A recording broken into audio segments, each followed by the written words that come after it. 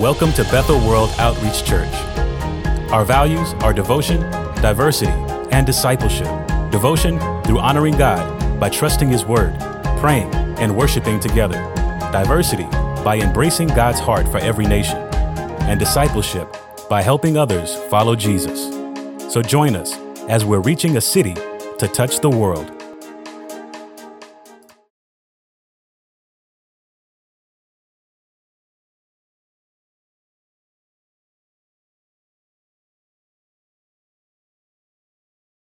Bethel, today we have a special treat, and I'm going to let Pastor Ron Lewis kind of help lead me through a service that would probably be too difficult for me emotionally to do without him.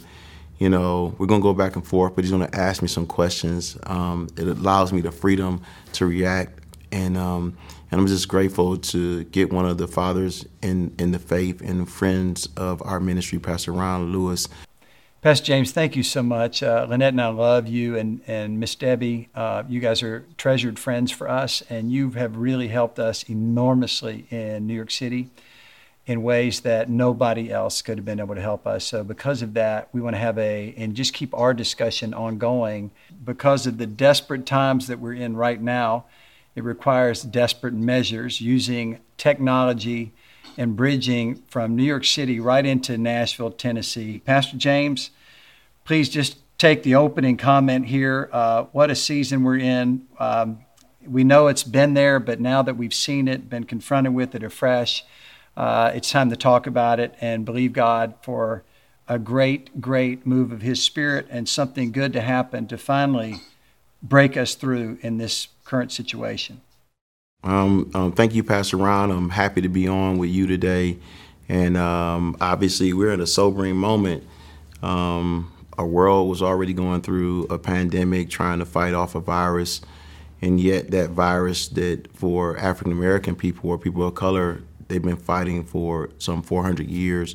Some would even say longer. I mean, that virus has come to somewhat of an apex. And so we have done the hard work of trying to come up with a lot of steps to deal with the COVID-19 virus, but yet we still are without some real fundamental basic solutions for the African American, especially the African American male, to actually have life. And so as you see protests breaking out in every city, and people frustrated and angry, it's very easy to focus on looting, arson, and the negative things that no reasonable person or believer would condone, and lose sight of the issue. And the issue is quite emotional. As I begin to speak, I can feel my emotions beginning to well up. The fact of the matter is that we've witnessed another senseless death of an unarmed black man at the hands of people who are in authority, police, and we should be able to trust that. And it's a very grave issue. It's a serious issue. And I tell people all the time, I made the mistake of watching a video early in the morning before I had really cognitively awakened and seeing an officer on the neck of George Floyd. It's a hard scene for most African Americans and men, not to exclude other people. That's a devastating scene because it's a reminder that racism is alive, injustice is alive, and that the man you see on the ground could have easily been me or one of my 3 sons, and his life is gone. We can't get him back. And I frequently think about the abbreviation of my life or my kids' lives or lives of other great leaders or African Americans that I know, and it becomes a very difficult narrative. Yeah. Pastor James, thank you very much for sharing your heart and yourself with us. Pastor James was just a part of he's on our board of directors at our church in New York City. We've been friends for 2 decades and have been working together on many different projects in many ways, and really have had the wonderful experience of getting to know each other. And you grew up in Detroit. You did not grow up in a luxury place, and you were in the hood. And you basically have already experienced and seen just about everything. And then when we get to this, and you press through your background to get an education, become a well-established businessman in the Nashville community, and then you begin to face it there, not like it was in your past. You would think that African Americans, sort of like at a certain point, they're trusted, or they're empowered, or they're basically left alone or treated like everyone else. And yet it's proven that that's just not the case. And as a white father, I've never had to sit down and have that conversation with my sons, like, hey, when you get pulled by the police, or if you ever get pulled by the police, here's what you do. We've never had to do that, and never even thought about it. And even little things like I was interviewing many of my pastors at a round table about 3 or 4 years ago. And I said, how many of you, be real with me, and how many of you were pulled aside by police for no reason? And every one of their hands went up. I was like, what? Are you serious? Now, I've been in this particular issue of the racial divide and the systemic injustice, systemic racism, bias, prejudice. I've been in this discussion for 30 years. I had definitely my moment of impact was exactly 31 years ago. I know where I was. I know exactly what I was doing. And God opened my heart, and I began to weep like a baby for basically 3 or 4 days. And then God took me on a research path, and I began to see that these things aren't just made up. And we can never get to any point of reconciliation until we get to a true acknowledgement of what has happened, even going back 400 years ago, as painful and as horrifying as that is, to where we are today. Thank you for saying that, Pastor Ron, because that's a truth, and it's a hard narrative. And I'm gonna start here with addressing a few things, and I'll progress.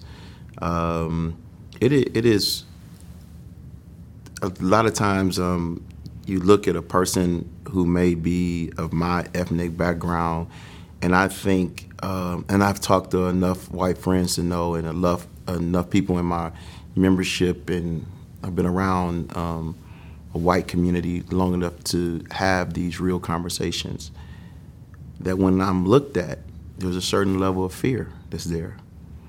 Now, I don't know if it would shock people to know that in private mostly, there's a conversation I have almost every year of my life, 4 or 5 times. I'm trying to keep the number small so not to overwhelm you.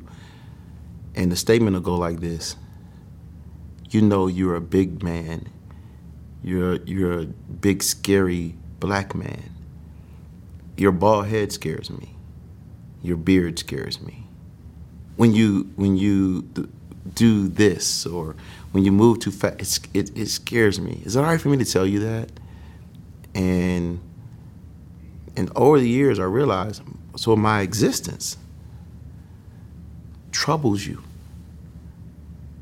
And again, having 3 boys who look like me, who you want to protect, knowing that they live in a world where their existence may trouble someone, and this is not a new story. If you go all the way back to Mayflower and Christopher Columbus and Jamestown and receiving the first slaves, and we can see throughout history that no one's been ignorant of what it meant to own people, to dehumanize people.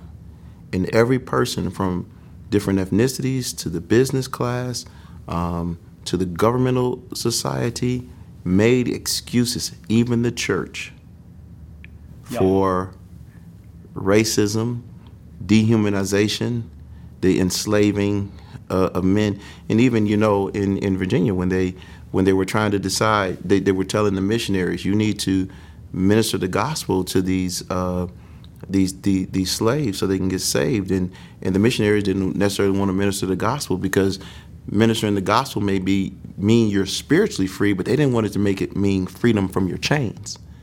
And so they made laws that allowed you to accept the freedom in Christ without accepting actual physical or literal freedom, and then created up systems to keep that going. And so I've been telling my friend after reading this book, The Color of Compromise, by Jemar Tisby, and that's not necessarily an endorsement, it's just a book I read but I felt that this sequence actually helped. And he says in the sequence, a lot of times we want the picture of reconciliation, the white and the black hand together like the icon of our church, right, without the work of reconciliation.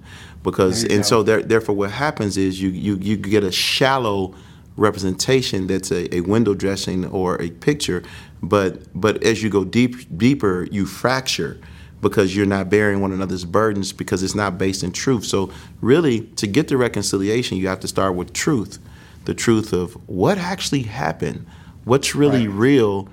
Why is there a disproportionate representation of minorities in confinement? Why don't they fare well in education?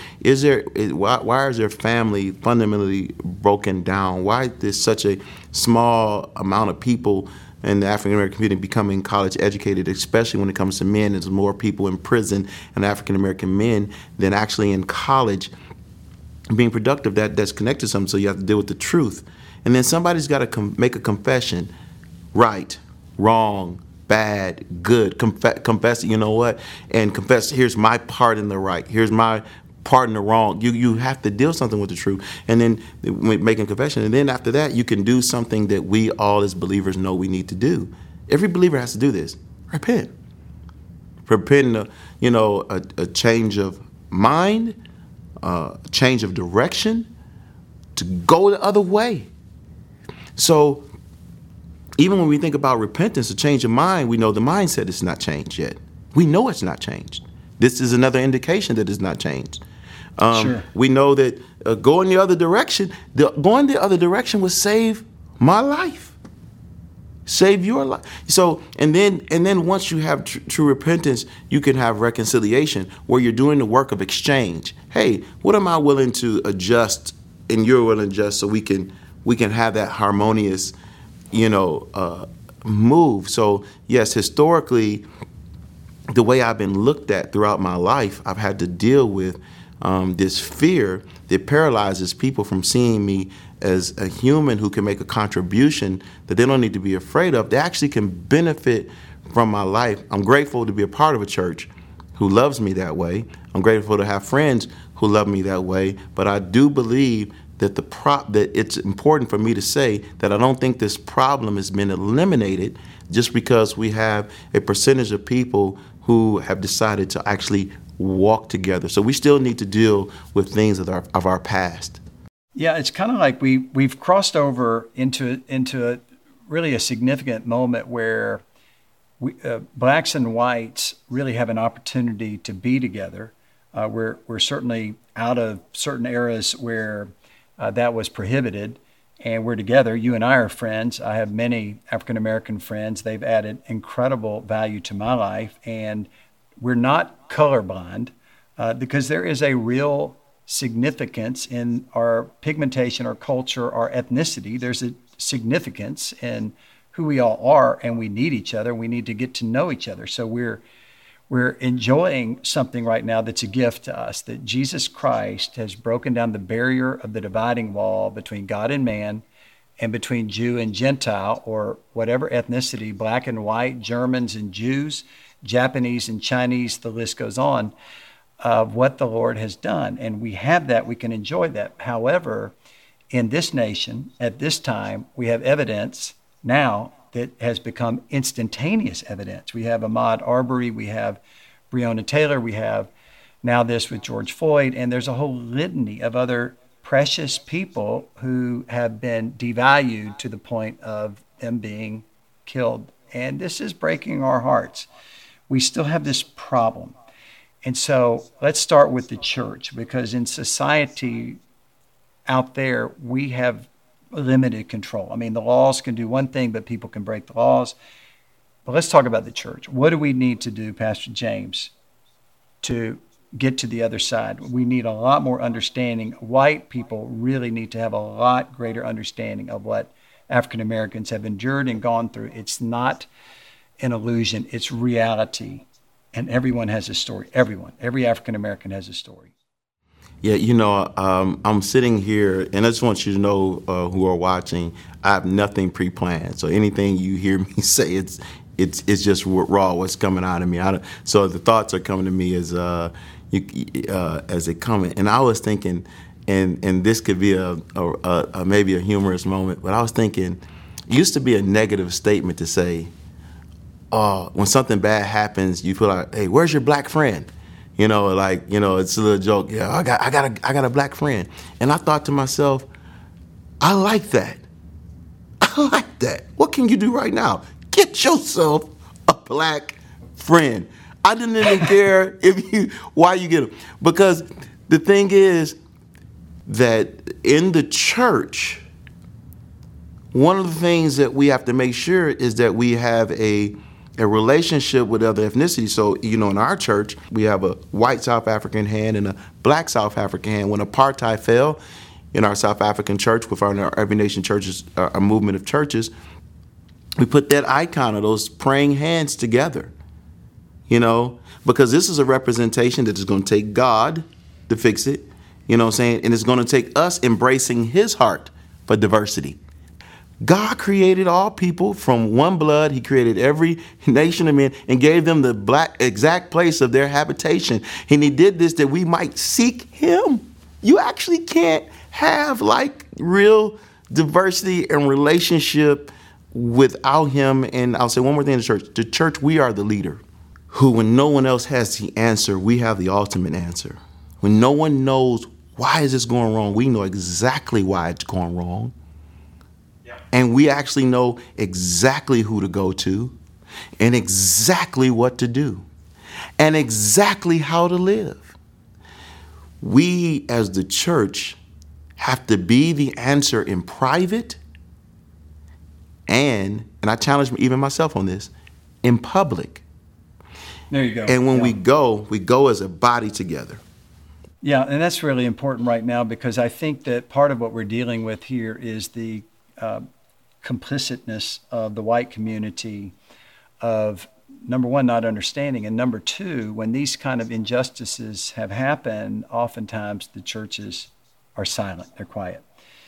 And that becomes really a problem, and that we are called of God, of Jesus Christ, to bear one another's burdens.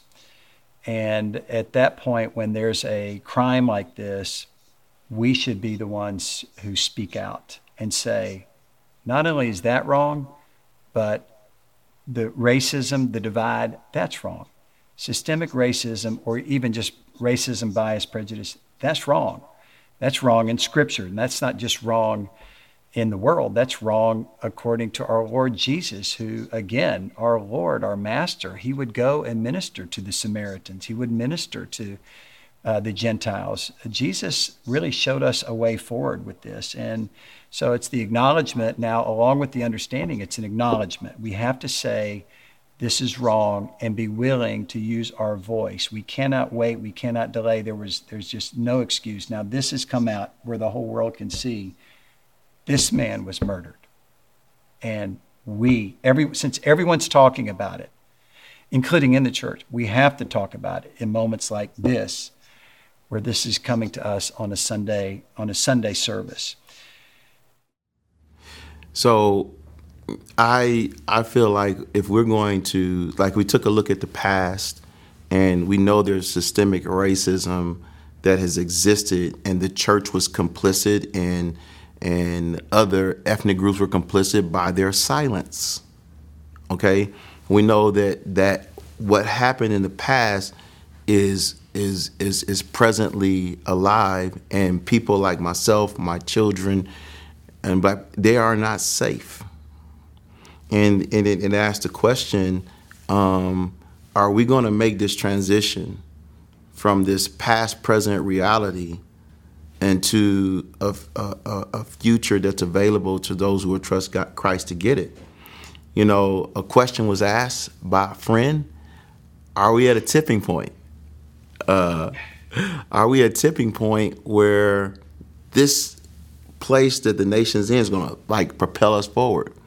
And I said it could potentially propel us forward, or we could fall backwards through our inactivity or our lack. Now, I want to say this because I have an awesome congregation that doesn't hesitate to reach out to me and call me and get on social media and speak up. White, black, Chinese, Hispanic. I am proud to be a part of Bethel World Outreach Church right now. I am proud of our legacy of 17 years and beyond that I've been pastor, and I feel like I'm walking with the right people at the right time. Yet I know that there are people who don't know how to move forward. Let's say my white brothers and sisters, and they ask me all the time, what can we do? And I'm going to tell you something that might be hard to hear, but I pray you hear me. Number one, obviously, I'll get to it when I sum up everything. Obviously, pray, live right, disciple, preach the gospel, and everything. But as pertains to the specifics of this issue that go along with all of those things, it would be amazing to find African American people you know or don't know and just tell them you see them. And one of the things that disarms an African American person, at least it disarms me because I can't speak for every African American. What disarms me is when I hear you say the name Ahmaud Arbery, George Floyd, Breonna. When I hear those names, it's almost like you see me. And instead of anger and frustration and vitriol and vengeful thinking, you automatically move to a softer place of sadness that can be healed just by the simple mentioning, or to say something like, I see the crime that happened to George Floyd and the injustice and inequality within it, and I demand justice. That I do as a person of another ethnicity that's not African American, as a white person. I demand it. And to go to this polarized ethnicity that's been polarized for some of us to say it 400 years, we're going to say, guess what? We see you. I take responsibility for my part. And I also say, you know what? I'm not telling you to sit down and I'm not telling you to sit this out, but I'm going to fight so hard on your behalf and the behalf of the Lord that you will feel like, man, I can rest because somebody just told me they're not going to stop fighting until my life is safe. My children's life is safe and our nation is changed. And if you don't think that makes a difference, it does. It makes a difference in my life. It makes a difference in my life. And when you say it and when you commit to doing it, it makes a difference. So I love when our prayer is partnered with action and participation in change. And that starts to shape a future that we can have as a church and a body of believers together that anyone would want.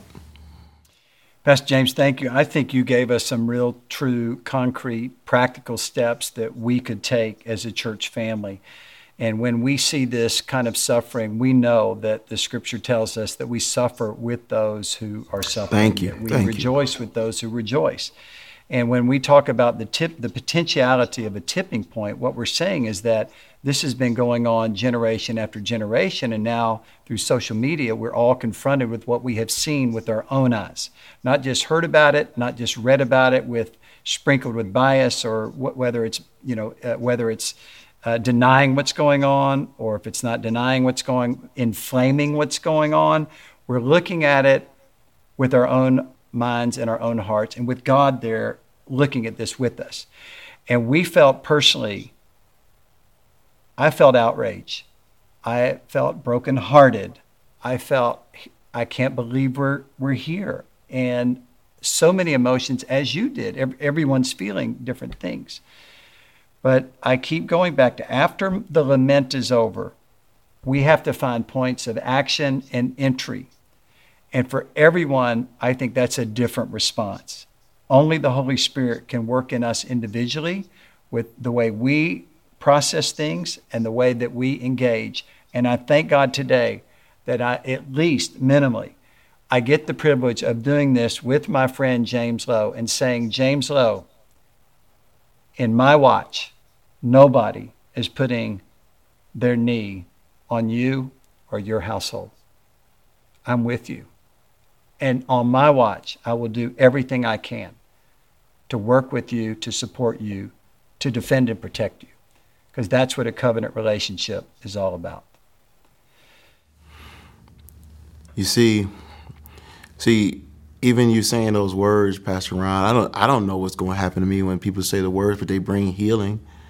You know, I just felt like, man, I'm not alone. I just saw, you know, you just get images of being rescued. Somebody sees my life. Somebody cares about my life. And that's why I'm glad to, you know, be in a church, in a movement of churches where our focus is celebrating each other and celebrating each other's ethnicities. And we don't run from the hard questions and we don't run from the hard things. And it's not something that we decided to do today, but it's something that we've been doing. It's been imperfect and it's riddled with mistakes and it's riddled with frustration. But I respect the fact that we are a church and a movement that is at least broaching the conversation and saying, maybe I don't know what to do, but I'm going to do something, and that I'm in love with, that I'm grateful for, because to me that's a heart of Christ. And Christ Jesus could have took a look at the fallen state of humanity. He could have taken a look at the fallen state of humanity and said, hey, I'd just rather start over. But he looked at humanity and said, prepare me a body. And says, lo, I come in the volume of the book, it is written of me.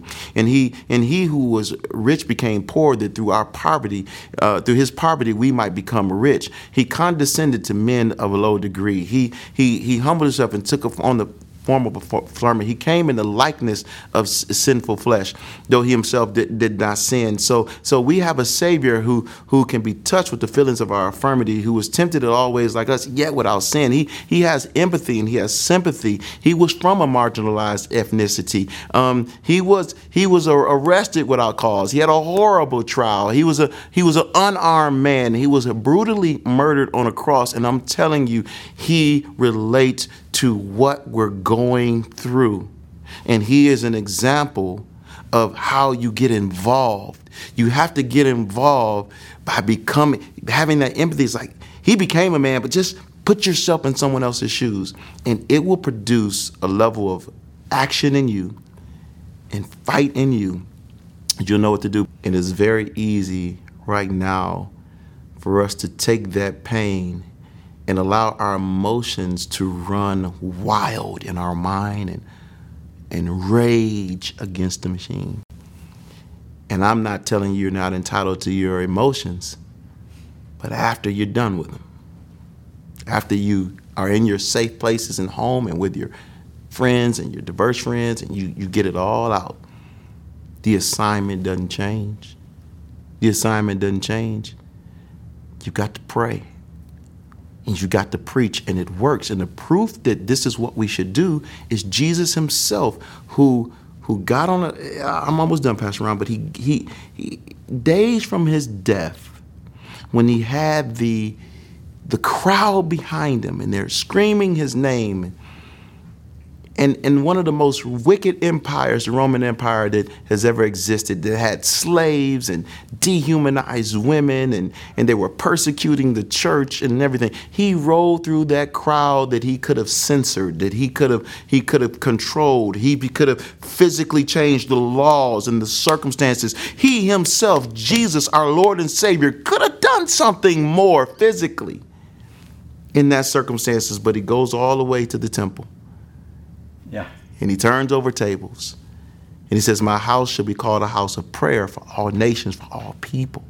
And days later, he makes the way for the gospel through his sinless life and his offering his death and being raised again, that we can have full life. You might be feeling like being a part of the church is a futile exercise, or maybe you don't know the Savior I know. And I don't know where Pastor Ron's going, but I feel the Spirit of the Lord to say, maybe you don't know Jesus, the Jesus I know. He is not oblivious to pain, and he's not ignoring the circumstances. He is right there. He is a very present help. And when we answer that knock on the heart and let Jesus be Lord of our life, life has a chance to make sense. You have the opportunity for peace. You have the opportunity for reconciliation. You become the same type of difference maker he was in the earth. And instead of being a polarizing figure that pulls everything apart or tears everything down, what's wrong is torn down, but what's right is put in its place. And that's to put Jesus in his proper place in all of our lives. And that solves a great deal of problems, my friend. Dare I say, solves all problems. Yeah. Well, thank you for saying that. I think it'd probably be a good moment to pray for anyone who's viewing who really wants to know the answer for racism. Jesus Christ, in one simple moment, in a split second of time, can pull out the racism of your heart. And the bias and the prejudice and whatever's in there, you know that it's not right to have that in your heart. Please pray for us today, Pastor James. I sure will. Father, in the name of Jesus Christ, we stand here trusting you. We trust you in the midst of the storm that we're in, the confusion that we're in, the chaos that we're in, the fear we're in, the anxiety, and the need for justice and equality to reign. God, there's no other help we know than yours. You tell us, if my people are to call by my name, would humble themselves and pray, seek my face, turn from their wicked ways, you'd hear from heaven, forgive their sin, and heal their land. We're asking for the healing because this is an indication that we're humbling ourselves. In our humility, God, we say, we don't know what to do. We don't know what to say.